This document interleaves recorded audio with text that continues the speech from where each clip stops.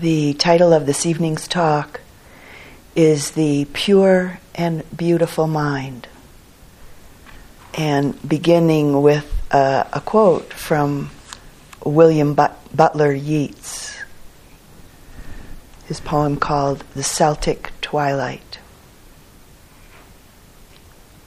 We can make our minds so like still water that beings gather about us that they may see their own images, and so live for a moment with a clearer, perhaps even a fiercer life because of our quiet.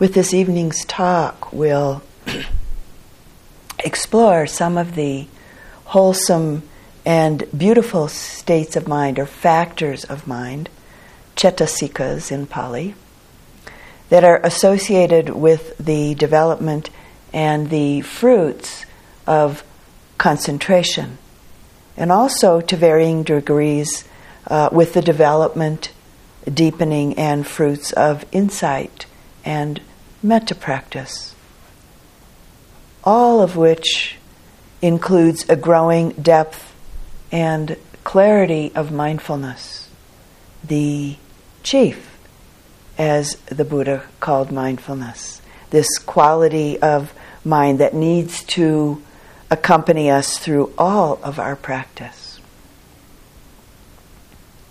The Buddha's very precise teachings and analysis of these mind states, or these factors of mind, are disclosed in the Abhidhamma Pitaka, the basket. That's how the word Pitaka translates, the Abhidhamma basket. So we'll just do a brief review of what this Abhidhamma basket is all about. The Abhidhamma is one of three baskets, one of three divisions of the Pali Canon, which is the authoritative record of the Buddha's teachings. The first basket, or collection, is the Book of Discipline, containing the rules of conduct for the monks and nuns, and all of the guidelines regarding governing and living in community, in this case meaning the monastic community, the Sangha. Though many of these guidelines can also be applied to living in a lay Buddhist community, or in any community actually. The second collection, or basket, brings together all of the discourses, all of the teachings, all of the suttas that the Buddha gave over his 45 years of teaching. The third collection, or basket, is the Abhidhamma Pitaka. And this basket has a distinctly different character, or different quality, we could say, than the other two. Whereas it's not a record of discourses and discussions occurring in real-life settings, which both of the other two baskets are very much rooted in.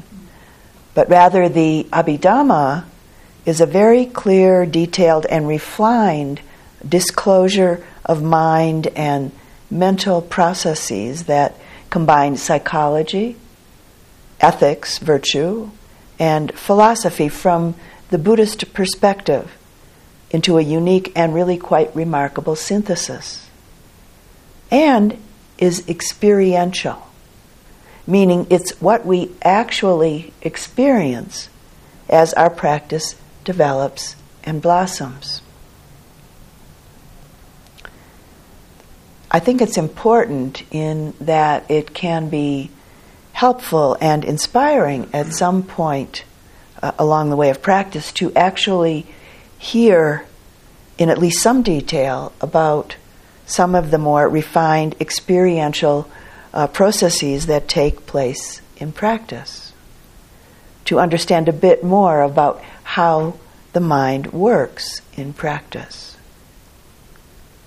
Through the years of my practice, I've found this information quite interesting in and of itself, as well as the fact that this information, this understanding, can help to counter the fears and other averse reactions, along with the made-up and sometimes fanciful stories and analysis, the misperceptions and misunderstandings, and the attachments, the clinging that can come up in practice in relationship to what may be unusual or unfamiliar experiences, or even in relationship to our more familiar experiences, some of which one of my Burmese teachers, Sayadaw U Pandita, who I mentioned recently, he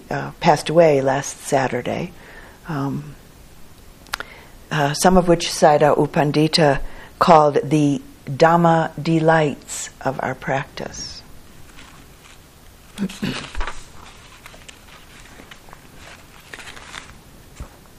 The Abhidhamma speaks about 35 wholesome mental factors, wholesome mental states, some of which are both wholesome and beautiful, associated with the development phase of concentration and with the manifestation of jhana, with these states also occurring during the development and manifestation of metta, and then ongoing into vipassana practice as mindfulness and insight continue to unfold and blossom. 29 of these wholesome and beautiful mental states, these wholesome and beautiful mental factors, are universally developed through our practice. 6 of them are considered to be occasional and are wholesome only if they're accompanied by wholesome consciousness. So lots of numbers that you don't need to remember. This will certainly all become clearer as we explore these various mental factors this evening. The first 5 factors are active, wholesome mental factors that are part of both the initial and ongoing development of concentration, pure concentration, and the focus of attention involved with metta practice, with the first 2 factors also being necessary and active components throughout our practice of insight. The last 3 of these first 5 mental factors manifest as active, wholesome experiential states during specific stages of the development and manifestation of concentration and jhana, and also in relationship to metta practice to varying degrees. They're also active during particular aspects of vipassana practice. So these first 5 wholesome factors of mind, which each one of you, are experiencing to varying degrees here in this retreat.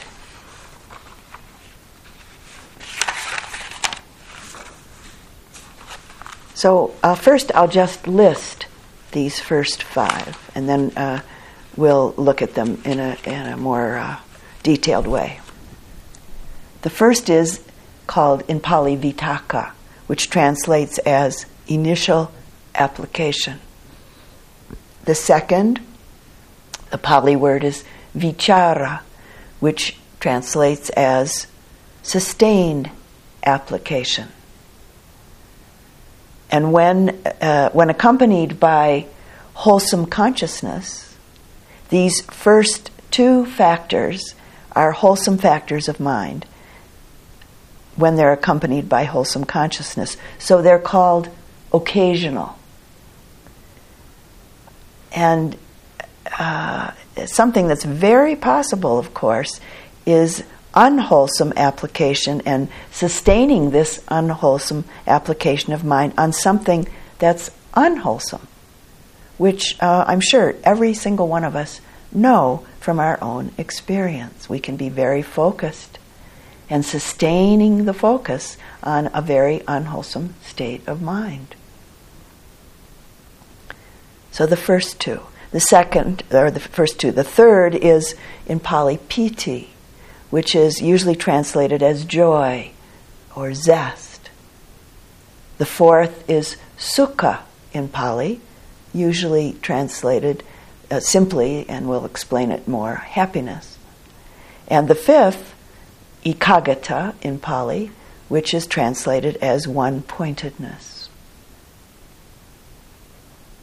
So now looking at these in a little more detail.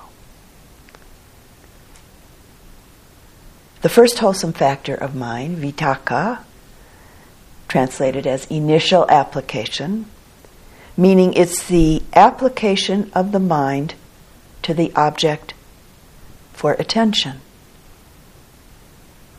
Vitakka has the characteristic of directing the mind to the object. So in our case here, for example, sensations of the breath at the anapana spot, or the movement of the breath in the belly, or in various other areas of the body, or a particular metta phrase and the internal visual image of the metta object, whoever that might be. So that's vitakka. Vitakka's function, we could say, is to strike at the object, as the very graphic description in the Abhidhamma speaks about. The process experientially manifests as leading or training the mind to the object, kind of like training a puppy. So, not always easy. Puppies are hard to train. So is the mind. Vitakka has the special task and fruit of inhibiting the hindrance of sloth and torpor, which is often just termed sleepiness, and lethargy. Vitakka is very, very closely associated, connected with intention, right intention, or wholesome intention, as in the Noble Eightfold Path.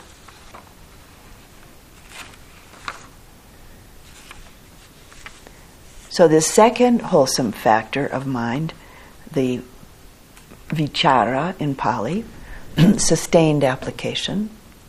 Vichara has the characteristic of continued pressure, or as it's described in the Abhidhamma, stroking the object.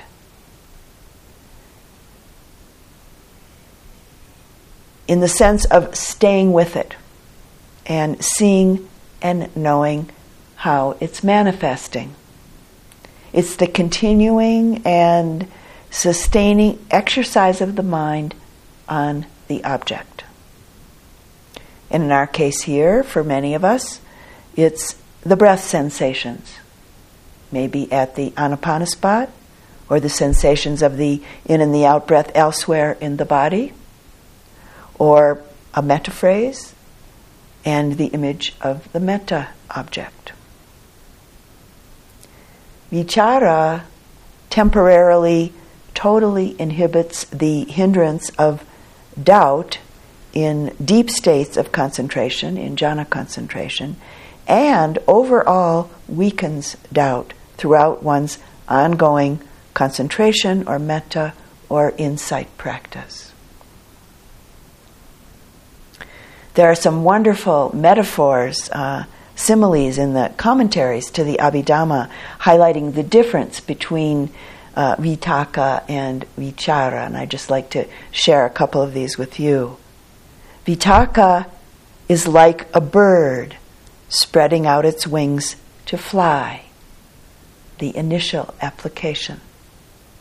Vichara is like a bird gliding through the air with outstretched wings, sustained application. So the third factor of mind, piti in Pali, joy, zest, as it's often translated. Piti is an occasional, because only if it manifests with no identification and no attachment is it wholesome and beautiful. The mental characteristics of piti can actually be quite endearing and can be explained as delight or a very positive or pleasurable interest in the object. Its function is to refresh the mind and the body and the heart. It pervades the mind and in its initial stages also the body with thrills, sometimes described as rapture through sometimes described as rapture, though this particular word doesn't really cover all of its nuances. It often manifests as a mind-body quality of elation, gladness, joy, merriment, mirth, exultation, exhilaration, and satisfaction in the mind. In the commentaries to the Abhidhamma, there are 5 grades of piti, they're distinguished quite clearly, that can arise when vitaka and vichara are in place and perking in our practice, with the result possibly being piti. And I'm sure that as I go through these 5 manifestations, I'm sure that some of these will be recognized for some of you as experiences that have occurred in your practice to varying degrees. So the first is called minor joy or minor zest. And it's able to raise the hairs on the body. The second is momentary joy or momentary zest. And it's like small flashes of lightning in the mind. The third is called showering joy or showering zest. And it breaks over the whole body again and again like waves on the seashore. And it's sometimes talked about as being orgasmic-like. The fourth is called uplifting joy or uplifting zest. And this can cause the body to feel like it's levitating, which I've actually heard for some yogis has actually occurred. A story that my friend and co-teacher Sayadaw Vivekananda tells about a monk at a particular monastery in Burma did his sitting practice on his bed in his little kuti, in his little meditation cottage. And he is supposedly, maybe I guess he actually did, would rise up, just a little bit probably, but rise up and fall over again and again and again, as the story goes. So at one point the word got around, probably because he told people about it, and so people were really interested and curious, and so he called other monks who wanted to see this event.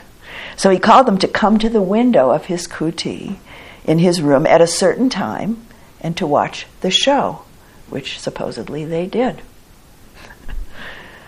So that's the uplifting joy, uplifting zest. Then the next is pervading zest or pervading joy. And this floods the whole mind and body with a refreshing, bright elation. And in the Abhidhamma description, they describe it as like a flood that fills a cavern. The next, as a factor of mind, sustained piti, particularly piti that is experienced much more as a mind state than in the body, has the potential to weaken the hindrance of ill will.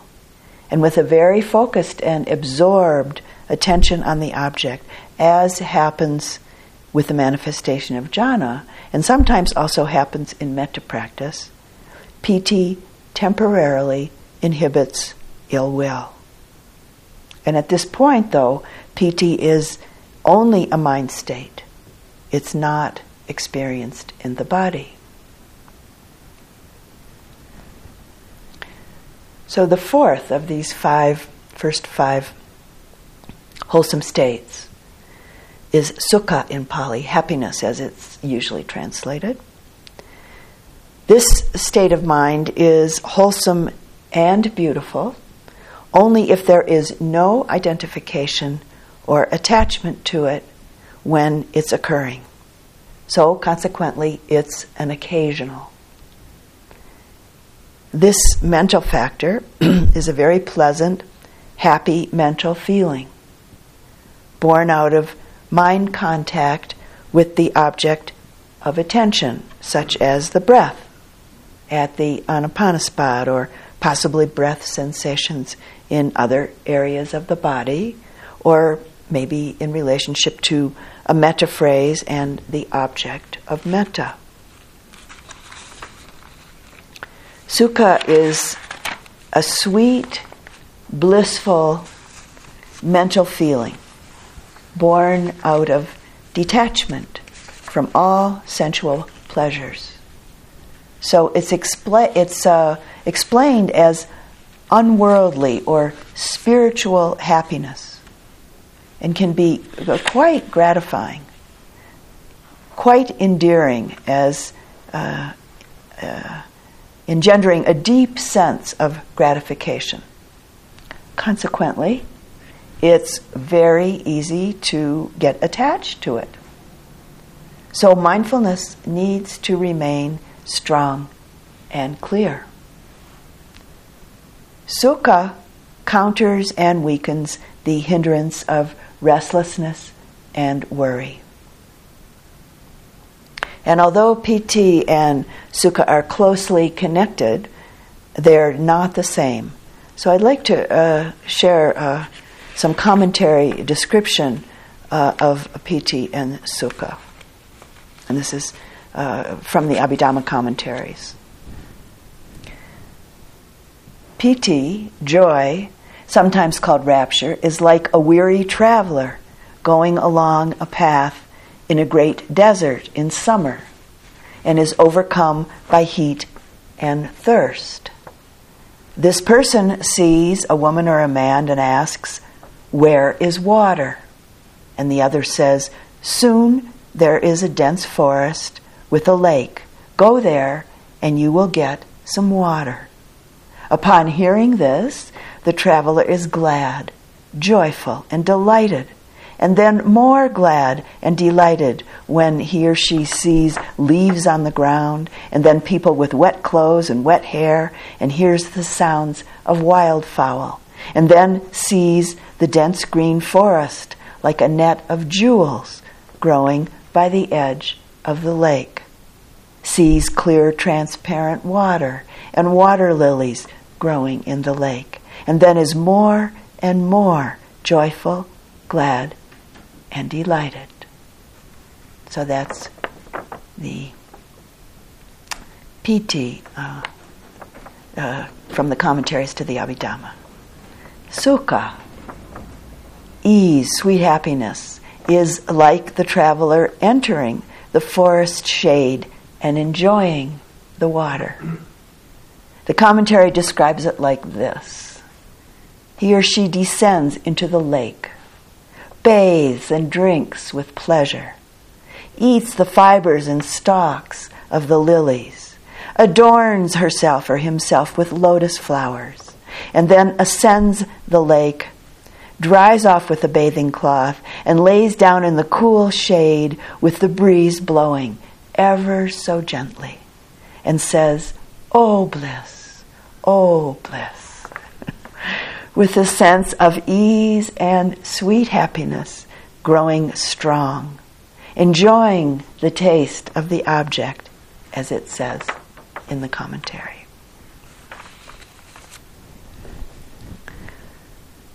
So piti, joy, rapture, and sukha, the sweet bliss of happiness. They're closely connected, but not the same. Piti gains prominence before sukha and provides the causal foundation for sukha to arise.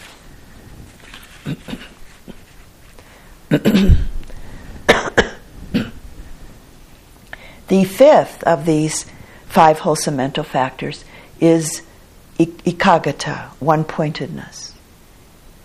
It's a universal mental factor and literally means one-pointed state.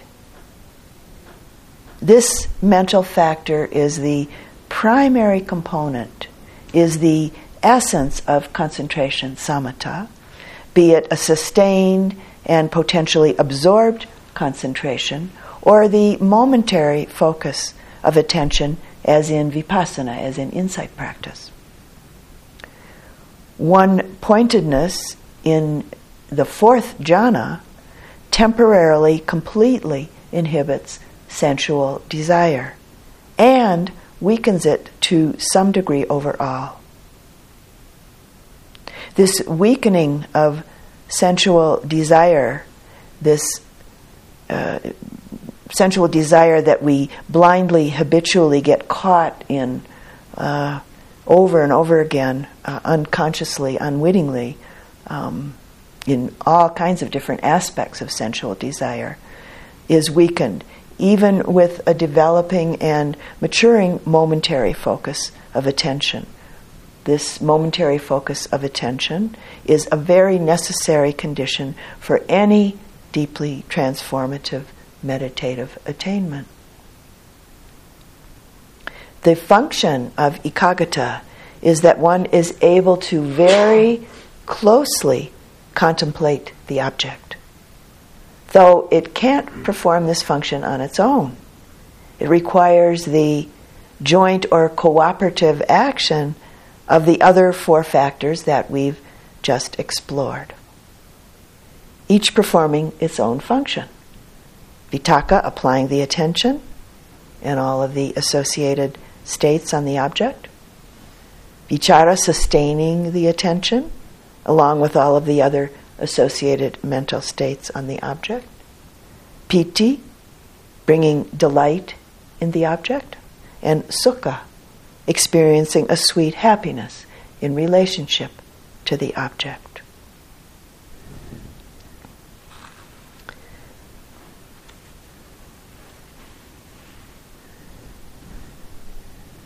These first 5 factors of mind are associated with the development of concentration and the development of the very deep absorbed concentration, jhana, along with the development of metta and the developing process of insight practice, mindfulness-based insight practice.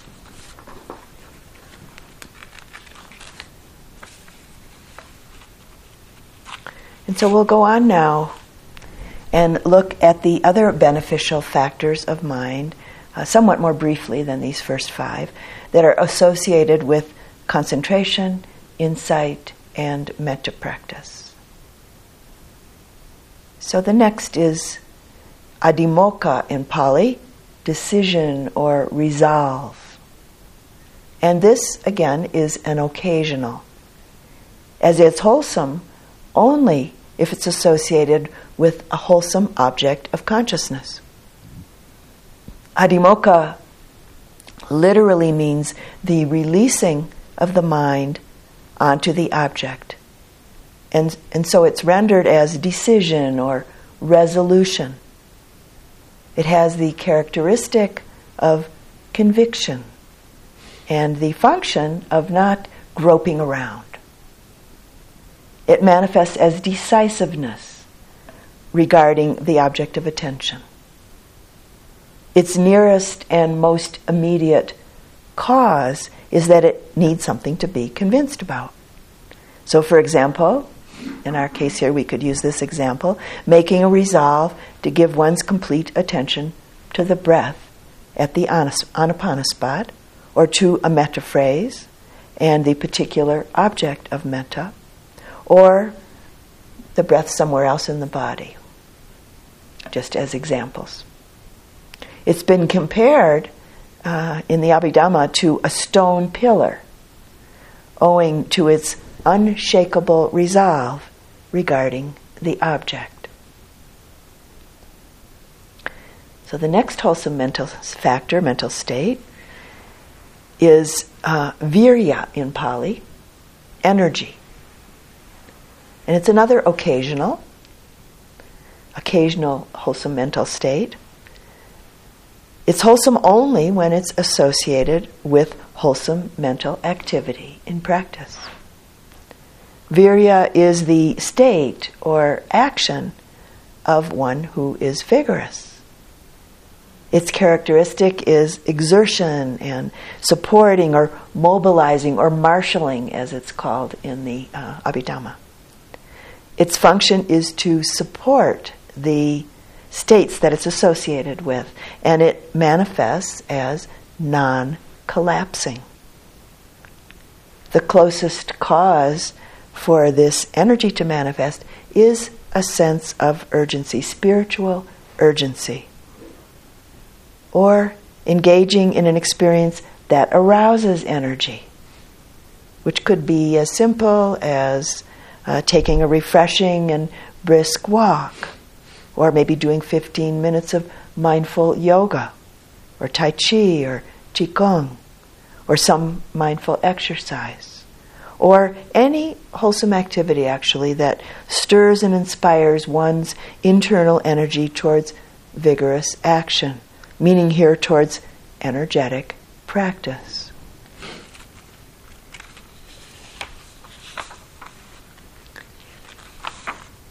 The next wholesome factor of mind is wholesome desire, chanda in Pali. Means the desire to act, the desire to perform an action or to achieve a result. And this type of desire needs to be distinguished from unwholesome desire. Unwholesome desire that stems from greed and stems from lust. Chanda is a wholesome desire when it's associated with various wholesome intentions. It can function as the virtuous desire to achieve a worthy goal, as in relationship to our practice. And it's spoken of metaphorically in the Abhidhamma commentaries as, I particularly like this description actually, the stretching forth of the mind's hand toward the object.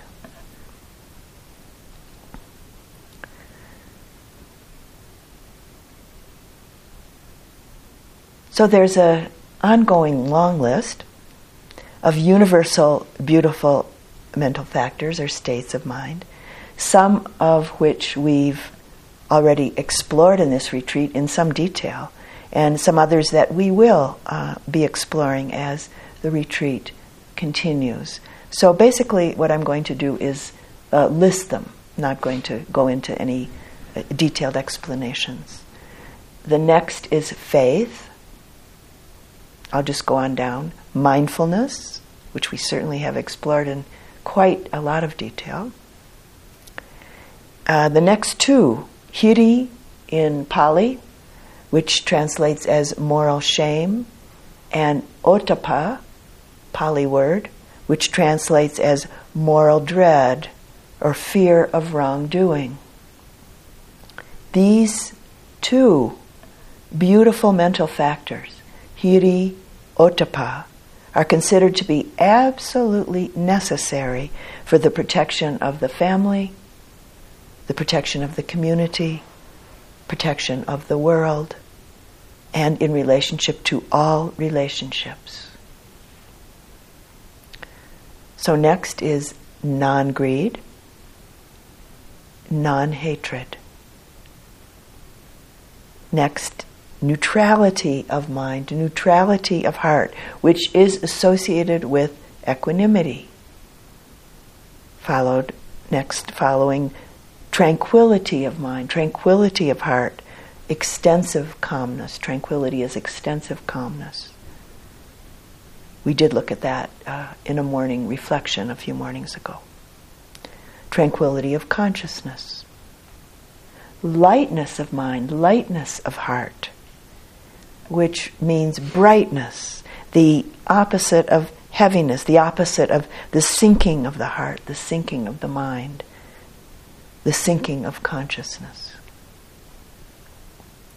Malleability of mind and heart, meaning non-rigidity. Malleability of consciousness. Wieldiness of mind and heart, meaning the ability for the mind, the heart, to go where it needs to go. Wieldiness of consciousness as well. Proficiency of mind and heart, which means the clarity and the quickness capacity of the mind and the heart, and proficiency of consciousness. Honesty or uprightness of mind and heart. Honesty and uprightness of consciousness. And then next are the 4 divine abidings, the 4 Brahmaviharas, which are beautiful and wholesome. Metta, unconditional loving kindness. Compassion, karuna. Appreciative or empathetic joy, mudita. And equanimity, upekkha. Now just remember, all of these are developing in throughout our practice. And the Abhidhamma breaks them down one by one by one, which I think is very helpful, as I mentioned early on in the talk, to understand what is going on. Not to cling on to, but to really have some understanding of what is developing.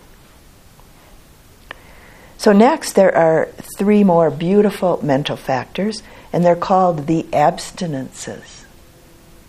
There are 3 distinct mental factors that the Buddha often spoke about, that come about through 3 different types or 3 different levels of abstinence. And all 3 of these are very important for the development of concentration and insight. So the first is called natural abstinence, meaning the abstinence from mental and physical deeds that cause harm, which are classically called evil deeds, when the opportunity arises to engage in them due to various conditions and particular circumstances, such as maybe one's social position or one's age or level of education, etc. There's a lot of particular circumstances and conditions. One naturally abstains from these mental and physical deeds out of one's innate wisdom and compassion. The second abstinence is the abstinence by undertaking the precepts. The commitment to live one's life observing the precepts. Abstaining from killing, harmful speech, stealing, sexual misconduct, and taking intoxicants. The third abstinence is by eradication. And this comes about through the fruits of engaging in the supramundane path of the purification of the heart, the purification of the mind, purification of consciousness. This Buddha Dhamma path of awakening, of liberation. And what is eradicated, and this is profound, what is eradicated is the disposition towards engaging in deeds that cause harm. That's quite profound, actually. So, the first two abstinences are mundane, they're common, they're ordinary in the worldly sense, while this last one, this third one, is supramundane, meaning it's not common in the worldly sense, but it's of a purified, spiritually purified nature, and it's not easy to come by.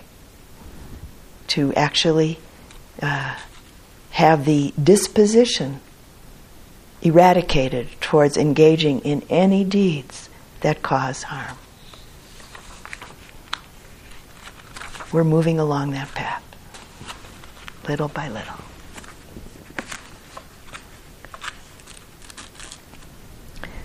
So, going back to the second level of abstinence, in relationship to living one's life observing the precepts,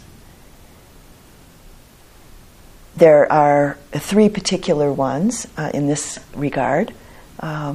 Beautiful and wholesome abstinences in relationship to observing the precepts that are listed in these capacities of heart and mind.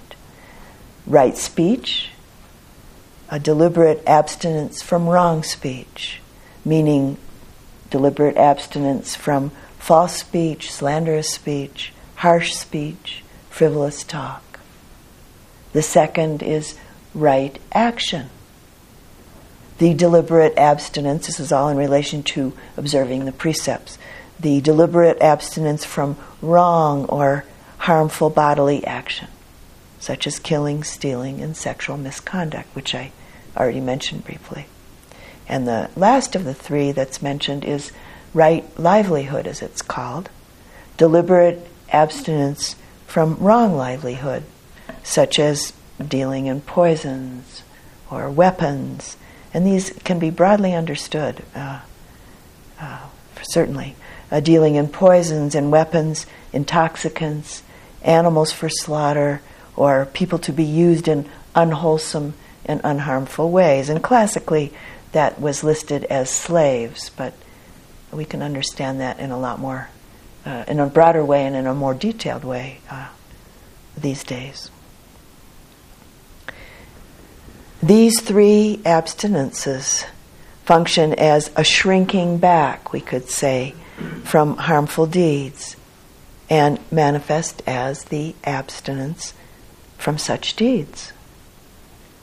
The closest and most pertinent causes for this are the special and beautiful qualities of faith, which we will explore in more detail soon.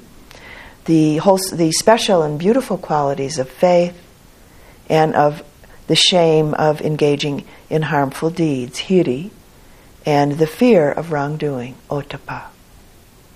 And also having few wants and wishes. We could say that all three of these beautiful mental factors can be regarded as the mind's or the heart's wholesome aversion to wrongdoing.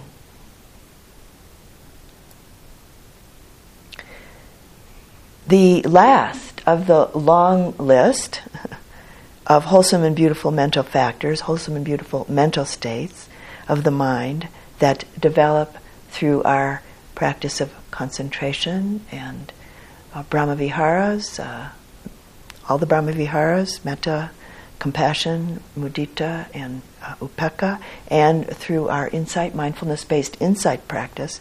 The last of this long list of beautiful and wholesome mental factors is non-delusion, the wisdom faculty. The wholesome and beautiful mental factor of understanding, of insight, which is the essence of our path of practice, the path of the heart, the path of the mind. And as Carlos Castaneda said, a person of knowledge chooses a path with the heart and follows it, then looks and rejoices and laughs, then sees and knows.